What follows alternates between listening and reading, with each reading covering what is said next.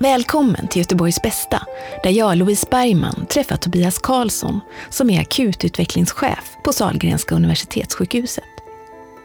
Vi talar om hur det går till när man kommer till akuten och hur man där prioriterar och bedömer risker för att skapa en så bra akutsjukvård som möjligt och för att korta väntetiden. Vi talar också om hur man kan hantera en ängslig och föränderlig värld. Vad har du för bakgrund? Ja, jag är läkare i botten och är specialist i internmedicin. Och sen så har jag varit chef för akuten på Östra i 9 år var det väl. Och jobbat väldigt mycket där. Så min huvudsakliga kliniska bakgrund har jag på medicinkliniken och framförallt på akuten på Östra. Sen så har jag jobbat med utveckling av akutsjukvården på rätt många sätt. Jobbat nationellt i vår yrkesförening, suttit i styrelsen där i rätt många år. Jag har haft en del regionala och nationella uppdrag för akutsjukvården och sådär. Så att jag har hållit på med detta i snart 20 år. Och vad är det som är så roligt med det här jobbet, tycker du? Med fältet akutsjukvård, det är många saker förstås. Det som är, det är förstås att man inte vet på morgonen vad dagen ska, eller på kvällen om man börjar på kvällen, vad som kommer att hända. Vilket alltid har tilltalat mig. Jag hoppar inte fallskärm eller har den typen av intressen, utan jag tycker det är spännande. Jag vet inte vad som ska hända. Man får träffa väldigt mycket folk. Och man får träffa folk i väldigt mycket olika situationer och olika skeden i livet.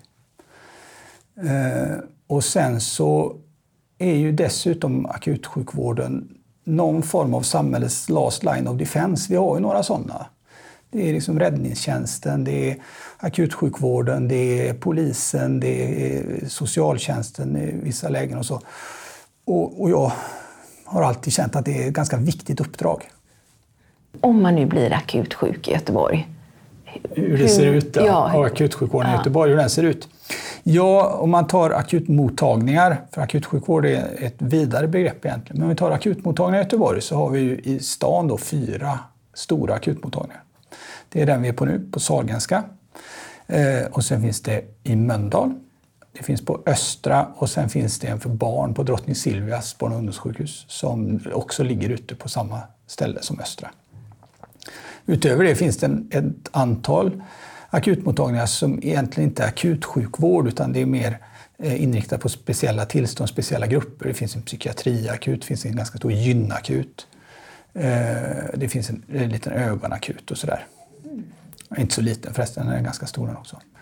Utöver det så är förstås akutsjukvård är ju liksom ett medicinskt fält, och då pratar vi ju även prehospitalsjukvården, det vill säga ambulanssjukvården, som är liksom en del i akutsjukvården, och även en del av det som är slutenvård är ju akutsjukvård också. Men i dagligt tal så kan man hålla sig till, liksom, och det vi kan prata om idag är ambulanssjukvården och akutmottagningarna. Sen så har då de här 4 akutmottagningarna lite olika profil, kan man säga, och det är lite unikt så som vi har det i Göteborg. Barnakuten, de tar emot alla akut sjuka barn. För vuxenakuterna så är det så att Sahlgrenska och Östra har det som traditionellt är medicinska sjukdomar och kirurgiska sjukdomar. Det är då typen medicinska är då ont i bröstet, jobbigt att andas, hjärtinfarkt, infektioner och sådär. Och det kirurgiska är då ont i magen, sårskador, den typen. Medan Mölndal har det medicinska, men då har alla ortopediska skador, alltså om man stukar foten eller bryter höften, så är det liksom Mölndal som har hand om det. Så ser det ut. Ja, för hur egentligen när man är som göteborgare och blir akutsjuk, hur vet man vart man ska åka? Ja, det är en bra fråga, men ändå så åker folk rätt så att man vet det tydligen. Och egentligen handlar det ju om då att de som skadar sig, stukar fötterna eller bryter handleden och så, att de åker till Mölndal primärt. Och det har göteborgarna lärt sig, för det är en struktur som vi har haft i Och det är nog 15 år ändå, snart. Och det här med, hur liksom hänger ni ihop med ambulanssjukvården då? Ja, vi har ju ett jättenära samarbete förstås. Därför att till akuterna så kommer ju ungefär en tredjedel av våra patienter kommer med ambulans. Det är till och med så att vi har delade tjänster, folk som jobbar på akuten som jobbar också i ambulanssjukvården och så. Och ambulanssjukvården, precis som akutsjukvården, har utvecklats enormt de sista åren. Det är ju inte alls en räddningstjänst eller en transportorganisation, utan det är ju ganska avancerad sjukvård idag där man bedriver mycket riskvärdering och mycket diagnostik ute i bilarna och styr patienter så att de kommer så rätt som möjligt. Sen så ska man ju vara medveten om att som man ser akutsjukvård och tänker sig det på tv så är det är mycket blod och det är mycket blåljus och det är elstötar i bröstet och sådär. Och det är klart att det är en del av det vi gör förstås. Det är en del och en väldigt viktig del. Men det är inte akutsjukvårdens huvuduppdrag. Det är inte det som gör att vi finns. Det är ett gott skäl till att vi finns, men vad vi gör, det mesta är inte det. Utan det mesta handlar ju om att vi möter akut sjuka eller skadade människor där vi behöver då göra någon form av riskvärdering. Bestämma sig för, är detta farligt eller inte farligt? Och vad är det? Men vad är det vanligaste? För de vuxna så är ont i magen den vanligaste orsaken när man söker akut. Och alldeles bakom där så är någon form av skada på armar eller ben. Sen kommer bröstsmärta på tredje plats. Det är det vanligaste. Sen har vi andfåddhet, yrsel, huvudvärk, någon form av neurologiska sjukdomar, förgiftningar, väldigt vanligt. Och en annan grupp som kommer ganska mycket då till sjukvården är ju patienter med beroendeproblematik förstås. Både för det rena beroendet, att man har överdoserat droger till exempel, men också de fysiska skador man får.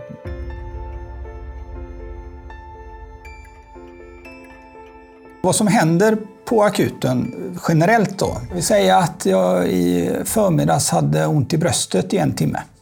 Till exempel. Klassisk sån sökorsak. Då kommer en sköterska och hämtar den i väntrummet. Det där går ganska fort. Man tar en nummerlapp för vi måste ju veta vem som kommer och så. Men det där tar någon minut eller några minuter beroende lite grann på. Och sen kommer man in till det som vi kallar för triage. Och triage är egentligen ett sätt att initialt riskvärdera vem är sjukast, vem har störst behov. Och det gör man dels genom att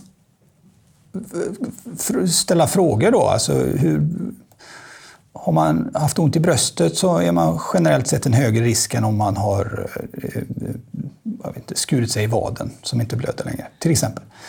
Men också att vi mäter blodtryck och puls och andningsfrekvens och hur man syresätter och sådär. Och utifrån det då så ser man, var någonstans på akuten ska den här handläggningen, vilken typ av doktor ska man träffa och var någonstans i den här icke-existerande kön placeras man. Och det vi jobbar med väldigt mycket nu, det är att lyfta fram hög läkarkompetens redan i det skedet. Så gör vi en läkarbedömning. Och där blir då de medicinska besluten, och det finns egentligen 3 grundvarianter på det. Det ena är en ren klinisk bedömning. Jag behöver inte mer information än vad jag har just nu för att bestämma att men det här ska du få ett recept på penicillin för till exempel. Och så fixar man det och så går man hem. Eller så är det den andra änden av spektrat. Det spelar ingen roll hur mycket jag röntgar det eller tar prover. Du kommer ändå behöva vara inlagd på sjukhus i några dagar på grund av det här och där. Och då är det så att då får man starta upp processen med att lägga in patienten i slutenvården. Och sen har vi då mellanvarianten, det vill säga för att kunna fatta de här besluten så behöver jag ta prover eller göra en röntgen eller en behandling till exempel. Och då startar man upp det. Så det är liksom de 3 vägarna man har. Sen så finns det ju förstås de som alltid går före i kön. Larmpatienterna som kommer. Där spelar det ju ingen roll, där går man rakt in. Vi har liksom de multitraumapatienterna eller de jättesvårt sjuka hjärtinfarkterna eller vad det är. De går ju alltid rätt in på ett larmrum och så tar vi hand om det där. Det är inte den stora mängden av patienter, men de finns ju ganska många ändå. Och sen förstås en stor del av akutsjukvården handlar ju om sköra äldre. Väldigt gamla som har många sjukdomar i bagaget och också mycket läkemedel. Den gruppen växer hela tiden. Och det är ju ett resultat förstås av den medicinska utvecklingen som gör att vi lever längre. Och det är inte bara den medicinska utvecklingen. Vi lever längre och vi lever längre med våra sjukdomar. Man håller det i schack och för 30-40 år sedan då dog man i sin andra hjärtinfarkt. Eller sin första stroke. Medan idag så ser det inte ut så, utan man klarar sig och man får behandling och man undviker att det händer igen och man rehabiliteras och sådär. Och det är ju en enormt positiv utveckling förstås. Men i och med att vi har detta och vi har också en åldrande befolkning så ställer ju andra krav på sjukvården idag och förstå för den här gruppen som är väldigt gamla och då påverkade av sina sjukdomar eller sköra av sin ålder. Att vi behöver inte tänka på dem på samma sätt som vi tänker på friska 40-åringar som har en sak. De har andra behov. Och det är inte alltid så att de behoven möts bäst till exempel av att bli inlagd på sjukhus. Därför att om man är 30 år och behöver ligga inne på sjukhus, då är sjukhusvistelsen i sig inte speciellt farlig. Men är man 85 och har massa sjukdomar och dessutom är lite dement till exempel, då är sjukhusvistelsen i sig en risk. Därför att man blir extra förvirrad, man kan bli utsatt för infektioner. Och då gäller det att klara av att väga vilken risk ska vi ta. För i vår värld är det så att ingenting vi gör är bra. Allt har en baksida. Så är det. Om man röntgar någon så har det en baksida. Om man låter bli att röntga så har det en annan baksida. Och vi kan återkomma till det sen för det är väldigt spännande. Men det handlar hela tiden om att kunna försöka välja det alternativ som gör så mycket bra som möjligt med så lite negativa konsekvenser som möjligt. Och där sker en enorm utveckling just för den här gruppen. Vi ser idag, vi har många andra alternativ. Kommunen jobbar mycket mer aktivt med att hjälpa patienter att bo hemma och senare på särskilda boenden. Och vi är mycket bättre på att ge stöttning ut i särskilda boenden eller till exempel att man kan vårdas där man bor, vilket alltid är mycket bättre än på ett sjukhus. Så att där sker väldigt mycket. Vi blir successivt bättre på att förstå den här gruppens särskilda behov. Samma sak när den gruppen är på akuten. Vi har mycket bättre förståelse för att men för den här gruppen så är det viktigt att man har en mjuk madrass. Bara en sån sak är jätteviktigt. Medan det är inte alls så viktigt för om jag skulle hamna här. Sen är det skönt, men det är en annan sak. Det är inte farligt för mig. Eller för dig. Ja. Men är det inte otroligt svårt att dimensionera akutmottagningar? Jag tänker hur många som ska jobba. Just för att man inte har en aning om vad som ska hända, som du säger. Jo, det är jättesvårt det. Det är ju i och för sig all verksamhet som har en stor variation. Och akutsjukvård har en ganska stor variation. I det att man vet ju inte från dag till dag hur många som kommer att söka. Och ännu mer vet vi inte hur sjuka de är. Alltså så att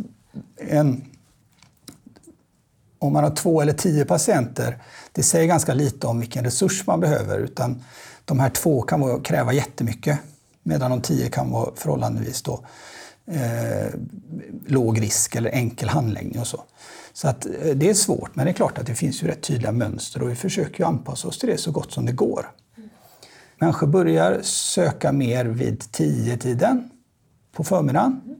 Och sen så toppar det någonstans tidig eftermiddag och sen så söker man mindre och mindre framåt natten och mitt i natten söker ganska få. Okay. Sen finns det ju viss säsongsvariation också som är mest tydlig i barnsjukvården där man har små barn blir ju sjukare av infektionerna, och det går väldigt mycket infektioner då förstås. Man har influensasäsongen och RS-virussäsongen och magsjukorna. Och Mölndal har ju en tydlig variation när halkan slår till eller när första snön kommer. Då är det många som ramlar och slår sig. Just.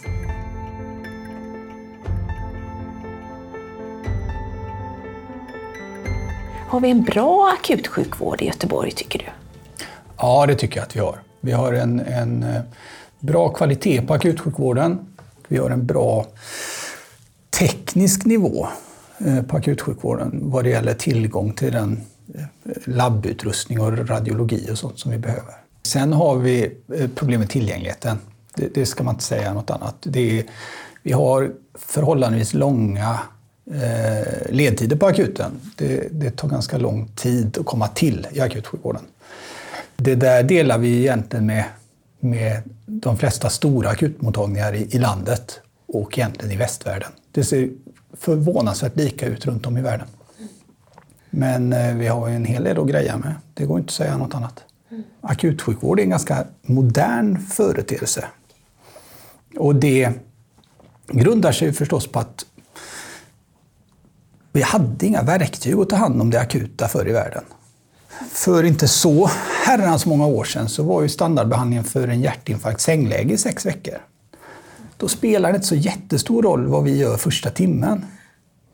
Men om man kan bota eller i alla fall radikalt minska skadorna för hjärtat under pågående hjärtinfarkt. Det är klart att då ställer helt andra krav och helt andra förutsättningar att göra någonting. Så akutsjukvård internationellt är ju egentligen en 50-60-talsprodukt och i Sverige egentligen en 70-talsprodukt. Så som vi i alla fall på något sätt känner igen den idag. Under den tiden har det förstås hänt enormt mycket. Våra möjligheter och det medicinska uppdraget och också befolkningens förväntningar på sjukvården. Med rätta då förstås, som har ändrats över tid. Hur är media besvärliga mot er ofta, tycker du? Nej, det tycker jag inte egentligen. Det är klart att media har ett intresse av att jämföra, för det är någon form av konflikt. Och det kan jag delvis förstå. I en verksamhet som akutsjukvård i Göteborg så ser vi på de här 4 akutmottagningarna 220 000 patienter om året ungefär. I Sverige någonstans 1,7 miljoner akutbesök per år på akutmottagningar. Och då är det allt annat liksom borträknat. Så det är klart att det finns enstaka patienter där vi inte lyckas hitta den sjukdom som vi borde ha hittat eller att vi har gjort något fel. Och det är ju jättetråkigt förstås. Men det finns också, i och med att vi jobbar med riskvärdering, vi försöker välja att sannolikheten för att det ska vara en farlig sjukdom är jättelåg. Och risken med att jag ska ta reda på det, till exempel att röntga och ge kontrastvätska eller ett läkemedel till exempel, den risken är större än att det ska vara någon farlig sjukdom. Då fattar jag beslutet att då bestämmer jag mig för att det här verkar inte vara något farligt. Och det där stämmer ju i 99 fall av 100 eller 999 fall av 1000. Det är ingen tröst för den här 1000:e patienten till exempel. Så även om bedömningen med det vi visste och de möjligheter vi hade var rätt, så blev det ändå fel. Och det där är en väldigt svår diskussion att ha. För den enskilde, som jag sa, så spelar inte det någon roll. Vi måste kunna diskutera liksom öppet. Och vi måste också kunna titta på oss själva och säga, okej, var bedömningen rätt eller inte? Men eftersom det är den verklighet som vi lever i, och den kommer vi alltid att leva med. Det kommer aldrig att finnas något som är perfekt. Så är det är väl det jag upplever som besvärligt, men frustrerande med media. Att man tittar på enskildheter. Och igen, det är en enskild individ som det har hänt, så att det är ju naturligt på något sätt. Men det man sitter på andra sidan kan vara lite svårt att hantera. Precis. Just det. Vad tycker du själv är det svåraste med det här jobbet? Det är att riskvärdera människor som är i grunden ganska friska, som har ett isolerat symptom som ibland kan vara ett tecken på en farlig sjukdom, men oftast inte är det. Det är det svåraste. Larmpatienter, nej, det är inte lika svårt. Det är inte så intellektuellt svårt. Sen kan det vara jättesvårt på många sätt. Men som jag ser det så är det som är det svåraste. Rent intellektuellt svårt. Sen finns det ju sånt som är känslomässigt svårt också, förstås. Men det är en annan sak. Men det är det som är den stora utmaningen. Och också riskvärderingen för multisjuka äldre. Den här gamla sköra patienten som bor på ett boende som behöver mycket insatser, är det bäst på sjukhus eller är det som gör att den här patienten kanske aldrig kommer hem igen om man är inlagd på sjukhus för att det tillstöter grejer, att man kommer i en ny miljö och är lite förvirrad från början? Eller är det bättre att vara hemma fast då har vi inte den här känslan, då, snarare en känsla av att jag själv inte har kontroll. Det är de två grejerna. Och det är riskvärdering som är svårt. Men det är också det som gör att jobbet är stimulerande. Det är väldigt beslutsintensiv plats. Och det är det som gör att det är slitigt att jobba i akutsjukvården. Man fattar beslut hela tiden. Jag tänker också den här ängsligheten i samhället som jag på ett sätt kan tycka har ökat. Men är väldigt orolig för väldigt mycket sådär i min känsla. På något sätt, jag vet inte om du håller med mig ens, men liksom känns det som att det på något sätt spiller över på er? Att människor är väldigt som... Ja, det gör det ju förstås. Men inte bara att det spiller över, utan jag menar, vi är ju alla en produkt av vår tid. Så att vi lever med samma ökade ängslighet nu om den finns, vilket den nog gör, rimligtvis.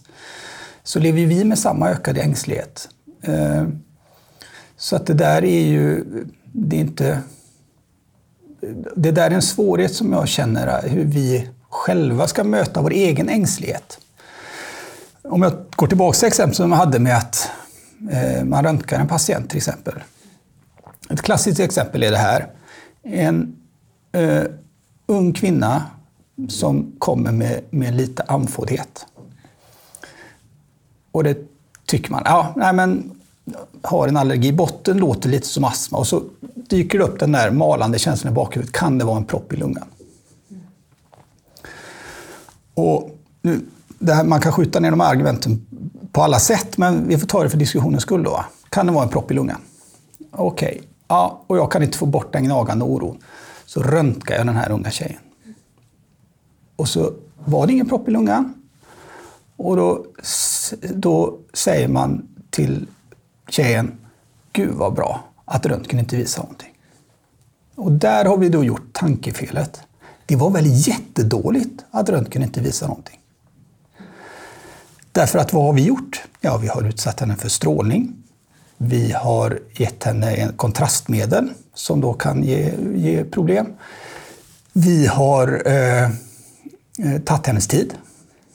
Vi har tagit en tid på röntgen som kanske någon annan patient hade behövt. Och en resurs och en peng för samhället och så vidare. Sen är det bra att hon är frisk eller att hon inte har en propp i lungan. Det är bra. Och det är det här, det är så svårt med vad som är rätt och fel. Det finns så väldigt lite rätt och fel i vår verksamhet. Det finns bara ett före och ett efter och en mer eller mindre allvarlig risk. Och det handlar väldigt mycket om att vända blicken till sig själv och se, okej, riskvärderar jag på ett sätt, eller vår verksamhet eller vi som grupp, riskvärderar vi på ett sätt som kommer till gagn för patienterna?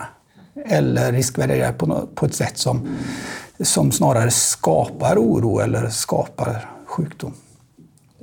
Vi har blivit otroligt mycket bättre på detta de sista 5 åren, ska jag säga, eller 10 åren. För det här har blivit något som vi pratar om.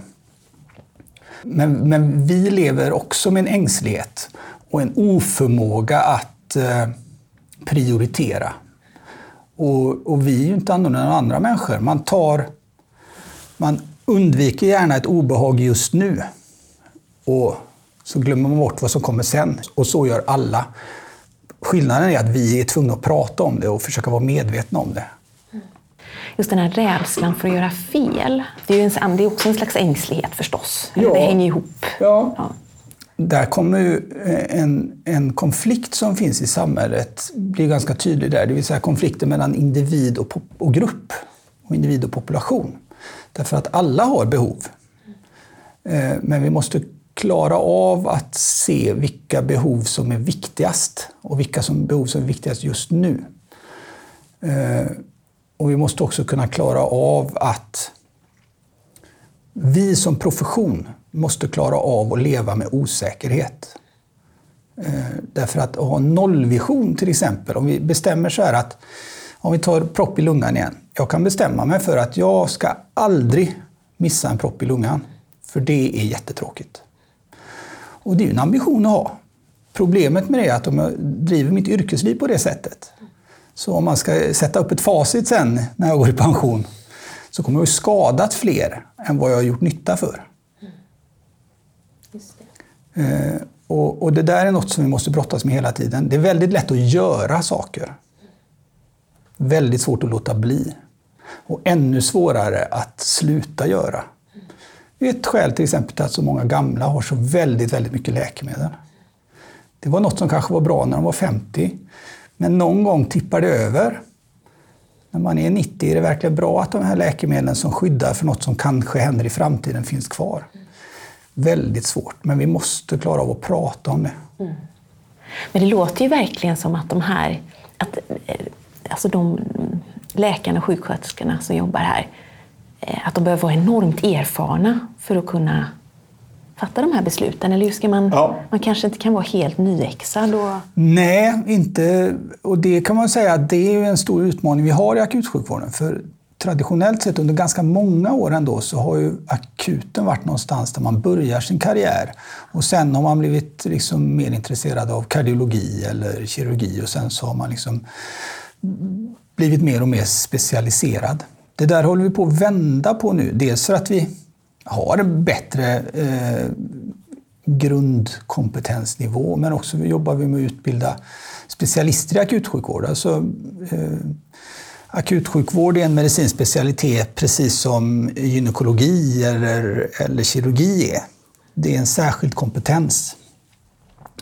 Så det där är ju något som inte är speciellt gammalt i Sverige. Det är en verksamhet som bara funnits i 8-10 år kanske. Så att där är vi långt ifrån färdiga. Men det där är en väldigt viktig strategi för framtiden. Samma sak för sköterskor och undersköterskor. Alltså att man utbildar sig och får erfarenhet i just det här medicinska fältet. För det ställer andra krav än inom andra fält. Varken svårare eller lättare, men det är andra saker. Man blir bra på det man gör mycket och det man är intresserad av. Där har vi kommit ganska långt här nu i Göteborg. Är det kanske svårt att svara på, men är det många väldigt mycket onödiga besök som ni får? Nej, jag skulle inte säga det egentligen. Det är klart att vi har en grupp patienter som bättre tas om hand på en annan vårdnivå. Så är det ju. Primärvården till exempel, om man ska vara väldigt raljant så kan man säga att vi är väldigt bra på att se och ta hand om det sjuka. Men vi är rätt dåliga på att se och förstå det friska. Vilket gör att om man kommer med något som är till en akut som egentligen är ganska okomplicerat egentligen, så har vi en tendens att göra mycket mer därför att vi är vana att de flesta är väl ganska sjuka. Medan primärvården är mycket bättre på att förstå. Liksom, när företrädare till mig och i sådana roller som jag har haft ibland blir lite raljantare där och säger att hälften kunde ha varit någon annanstans. Och det är klart, det kan man säga, men det är rätt lätt att vara kaxig när man står med facit i hand, 4 röntgenundersökningar, 12 labbundersökningar senare. Då är det lätt att vara stöddig. Så man ska vara lite försiktig med det. Men, och sen är det också så att vi är ju i medborgarnas tjänst på något sätt och då behöver vi byxa oss för att kunna hjälpa patienter att komma till rätt nivå om det är det de behöver. Och där ingår ju förstås råd om hur man sköter vissa saker själv hemma. Det är inte så att det beror på att folk är dumma i huvudet som gör att vi har köer. Det är det inte. Eller att de är onödigt ängsliga. Nej. Sen så...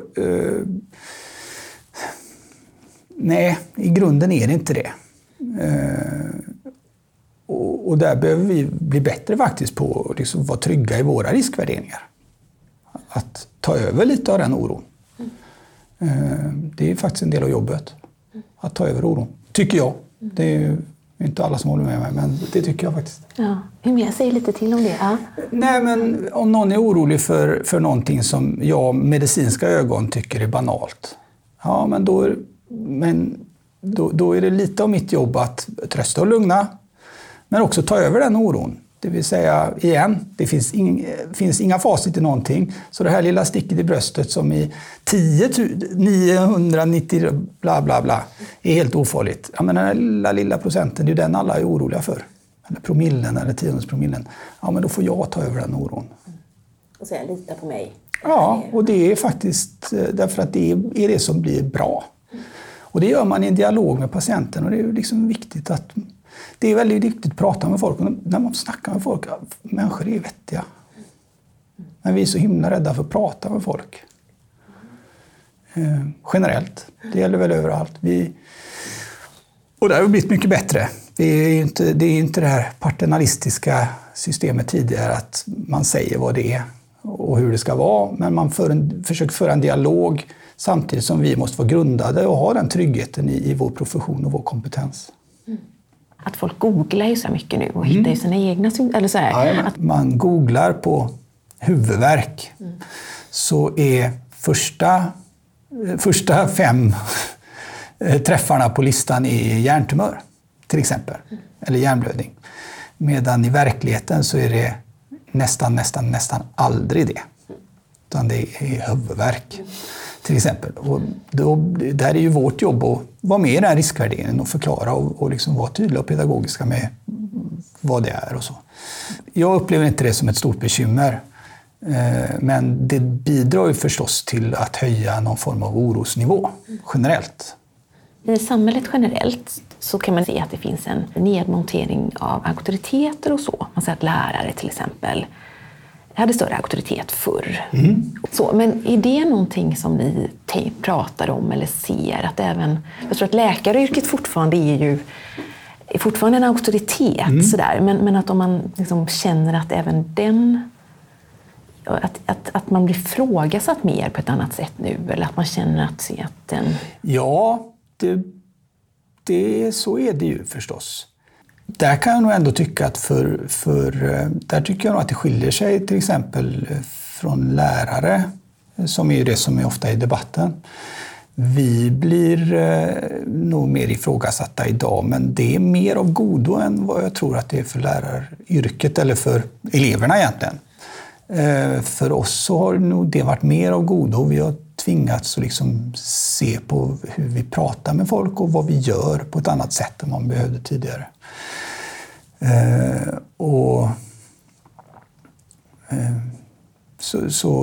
Så är det, men det har nog varit ganska bra, för det tvingar oss att liksom tänka i nya banor. Det är inte riktigt jämförbart med skolan till exempel. Det är inte det. Sen så kan man säga att problematiken med hot och våld har ju ökat. Det får man ju säga, och det är ju förstås en avart, men det är inte riktigt samma sak. Men det är ju ett problem som finns. Det är det. Även om det inte är jättestort så är det ett problem som finns och något som vi behöver kunna hantera. Det gäller ju förstås ute i ambulanssjukvården, men även på akutmottagningar och på sjukhusen generellt då. Vad kan hända då? Är det att man ger sig på? Ja, det är ju just hot och våld. Det är ju alla grader i det helvetet kan man säga. Det är ju alltid från folk som skriker och är allmänt otrevliga för att de tycker att det har tagit för lång tid, eller att de är rädda för den delen. Eller har ont och så, men då går över gränsen för vad som är rimligt och i alla fall acceptabelt. till rena hot för att man inte får det som man hade tänkt sig eller för det man önskar eller det man vill ha förstås. Och sen finns det förstås grupper som kan bli aggressiva och hotfulla utan att kunna hjälpa det. Svårt psykiskt sjuka patienter eller dementa för den delen. Men det är klart att det är ju ett problem ändå. Oavsett vad som ligger bakom så är det ett bekymmer för oss. Men det är på något sätt lättare för oss att acceptera och förstå, speciellt demens då förstås. Så sen är det då, kan det bli problematiskt här på Sahlgrenska tomten som är det regionala traumacentret numera. Där då man tar emot folk som har blivit skjutna i kriminella kretsar och så är det klart att det finns en hotbild då. Så att då stängs ju sjukhuset emellanåt. Ja, just det. Det känns otroligt mycket så här prioriteringar och risker hela tiden som ni... Ja, akutsjukvård handlar väldigt mycket om prioriteringar och riskvärdering. Och det gör väl sjukvård överlag egentligen, men borde göra mer. Allt är viktigt. Och det kan jag också tycka. Vad det gäller sjukvård, allt är viktigt. Men är allt lika viktigt? Ja, då börjar det bli slirigt, va? Och jag vet att det är svårt och jag vet att det är kontroversiellt och man ska inte ställa grupper mot varandra. Men vi måste som samhälle vara mogna för att kunna diskutera i tider av resursbrist och vad som är viktigt. Och en annan fråga, vad det är som inte handlar så mycket om det är också, om vi nog går tillbaka till gruppen sköra äldre, att vi måste kunna, och det behöver nog alla fundera över, vad som är värde när man blir riktigt gammal. Är det viktigaste alltid att leva en månad till? Eller är det viktigaste att den tid man har kvar, att man är så oberoende som möjligt eller så nära sina anhöriga som möjligt? Och det är klart att det ser ju människor alltid olika på. Men vi värjer oss väldigt mycket för det. Vi värjer oss för döden väldigt mycket. Och det gör jag också. Men det där är något som man behöver reflektera över. Jag ska absolut inte slå mig för bröstet, för jag är lika rädd för det som alla andra. Men vi som profession är ofta de som sist kommer på att är det här verkligen något som är värdeskapande för den här patienten? Ska vi verkligen ge den här behandlingen eller ska vi verkligen göra den här operationen för den här patienten? Patienten själv tycker väl att nej, men jag vill nog egentligen inte. Men professionen vet ju ändå bäst och sådär. Vi behöver vara öppna med det. Det är en svår diskussion, men vi måste ta den och den behöver man ta med sig själv i sitt eget huvud ibland.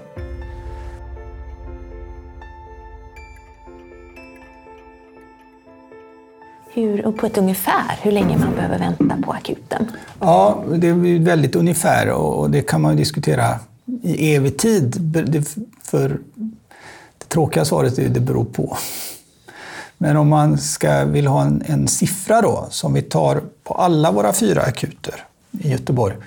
Så senaste året så har då, om man tittar på det som vi kallar för median, alltså den som väntar mitt emellan länge, eller väntar är det inte, utan den som är kvar mitt emellan länge, så är det 2 timmar 45 minuter. Och då är det från dörr till dörr. Antingen om man blir inlagd i slutenvården eller går hem. Så ser det ut. Det är inte så länge. Nej, sen beror det ju förstås på att ju större behov man har, desto längre blir man kvar förstås. Eller ju högre risk det är, eller ju mer vi måste göra, desto längre tid tar det förstås. För att om vi behöver röntgas till exempel så tar ju det tid förstås. Eller om man behöver ta ett blodprov, det tar ju en tid i maskiner och sådär. Och behöver man läggas in i slutenvården så tar ju det också tid förstås. Dels för att det är svårt med tillgång på slutenvårdsplatser ibland och då får man vänta på att vi kan hitta en plats. Kortast tid på akuterna är på barnakuten och längst är på Sahlgrenska akuten. Och det där beror på flera olika saker, men en av sakerna det beror på är faktiskt det som vi kallar för case mix. Barn är ju tack och lov ganska friska. de allra flesta och behöver därigenom mindre insatser och behöver bli inlagda på sjukhus. Barn som grupp, det är ju löjligt att säga barn som grupp, men det är ju ändå 55 000 som söker på barnakuten varje år. Så barn som grupp är ju generellt sett friskare då. Medan på Sahlgrenska akuten så har man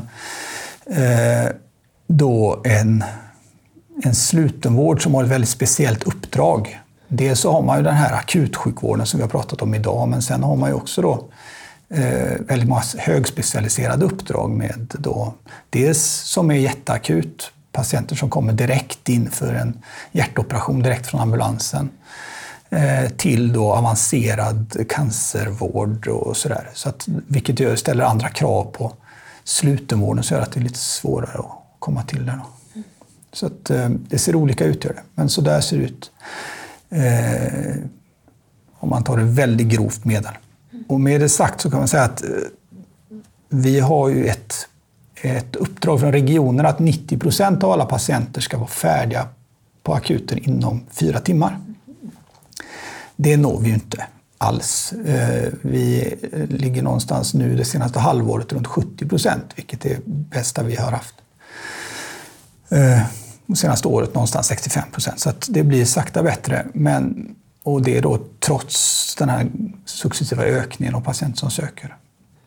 Vi får ju ofta frågan om varför akutsjukvård, varför antalet sökande ökar år från år. För det gör det och har ökat under lång tid. Och det gäller hela västvärlden. Och antalet som söker sig till akuterna, det ökar med några procent varje år. Och det blir ganska mycket då efter ett tag. Och det finns inget enkelt svar på det. En del i det är att det som vi pratade om i början, att man lever längre med sina sjukdomar. Och då är det klart att då söker man fler gånger. Och en annan del är det att vi som befolkning och människor ser på risk och ohälsa på ett annat sätt idag än för 20 år sedan. Det vill säga man har en högre orosnivå och är mer uppmärksam på fysiska symptom. Hur många som söker till akuten, det är egentligen inte det viktiga för oss. Utan det som är viktigt för oss, det är hur många vi har inne på akuten samtidigt. Därför att när man har för många patienter samtidigt inne på akuten, då dels så går arbetet trögare förstås. Det vet man ju alla, när man har mycket saker samtidigt så är det trögare att göra. Men vi får också mycket sämre överblick och får svårare att prioritera. Så nästan allt arbete som vi gör syftar till mycket av arbetet syftar till att korta ledtiden som man befinner sig på akuten. Och det är förstås delvis för att det är tråkigt att vara på akuten. Det köper jag. Jag har varit med någon anhörig på akuten. Det är ju fruktansvärt trist. Men framförallt för att det blir bättre för alla om man är där så kort tid som möjligt. Det är bättre för de som är kvar att man inte är där. Och det spelar ingen roll om patienten ska gå hem eller om patienten ska läggas in i slutenvården. Så därför jobbar vi mycket med att korta de tiderna. Och sen kan man säga också att när ledtidsmålen för akutsjukvården kom, det var egentligen första gången som alla blev riktigt intresserade av akuten, för då var det något vi kunde mäta. Och då kan man jämföra och då blir det intressant. Och det där var väldigt viktigt för oss. Därför att då fanns det plötsligt ett intresse för att det här i sjukhusorganisationen, i samhället och i politiken, att det här är viktigt. Så att ledtidsmålen kom, det är ju en grund i det här att vi har kunnat jobba och utveckla vården så mycket. En utveckling som inte bara handlar om tid utan allt det andra som vi har pratat om. Och medicinsk kvalitet för akutsjukvården är väldigt svår att mäta. Därför att vad är bra och vad är dåligt? Vad som är bra för en 3-åring är inte bra för en 93-åring. Det är svårt att ha hårda mått på just vår verksamhet, tyvärr. Och då har jag ändå suttit i Socialstyrelsens expertgrupp för kvalitetsparametrar. Vi höll på i 3 år, det blev vi Det var jättesvårt. Framförallt var det omöjligt att få ut något ur systemen. Även om vi hade en del bra idéer så kunde vi inte få ut något ur systemen. Så det där är lite bökigt. Men tiden ändå säger något väldigt tydligt om hur systemet fungerar. Det får man säga. Just det. Hela kedjan. Hur fungerar akuten? Hur fungerar labb? Hur fungerar röntgen? Hur fungerar tillgången till slutenvård? Hur fungerar samarbete med kommunen så att patienter kommer hem från till råttan på repet? Det säger det ganska mycket om. Och jämföra Sahlgrenska och barn säger det inte speciellt mycket. Men jämföra Sahlgrenska och Östra, men då kan man börja säga, hur funkar de systemen? Har du någon slags framtidsvision över akutsjukvården? Ja, det har jag. Och så som vi försöker jobba med utveckling av akutsjukvården, det är några grundläggande principer som vi har. Det ena är ju tanken om tidiga beslut. Vi behöver gå från att vara reaktiva, det vill säga en patient kommer med ett symptom, vi gör massa undersökningar, tar massa prover och sen efteråt så ser vi vad visar det där då och sen bestämmer vi vad vi ska göra. Och nu raljerar jag igen, men det är för tydlighetens skull. Vart vi behöver komma och jobba väldigt mycket, det är att vända på det där. Att vi först bestämmer liksom kliniskt, det här tror jag. För att komma vidare i det här beslutet då behöver jag ställa den här skarpa frågan till röntgen till exempel. Jag tar det här labbprovet. Inte ta 50 olika för att se vad som ramlar ut, utan det här behöver jag. Och när jag har tagit det provet, eller när jag bestämmer mig för att göra det, då måste jag också ha bestämt, men vad ska jag göra med resultatet då? Ger det här ett värde för patienten? Och får jag det svaret jag vill ha? Ja, bra, men då kan jag bestämma, okej, är det högt gör jag så här, är det lågt gör jag så här? Och det där måste man också kunna kommunicera. Så det handlar om att vända på, att vara proaktiv i sin bedömning och hur man lägger upp arbetet.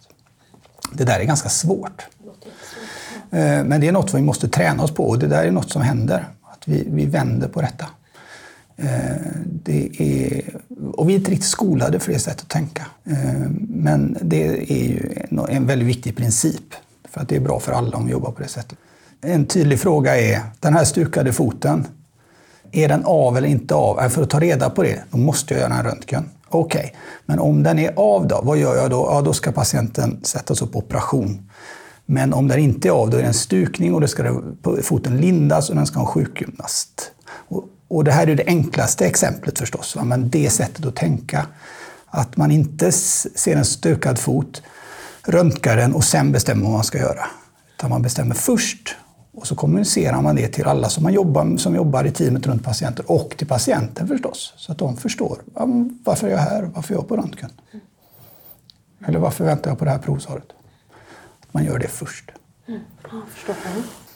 Och sen ser vi också en utveckling där vi blir bättre på att välja vårdnivå.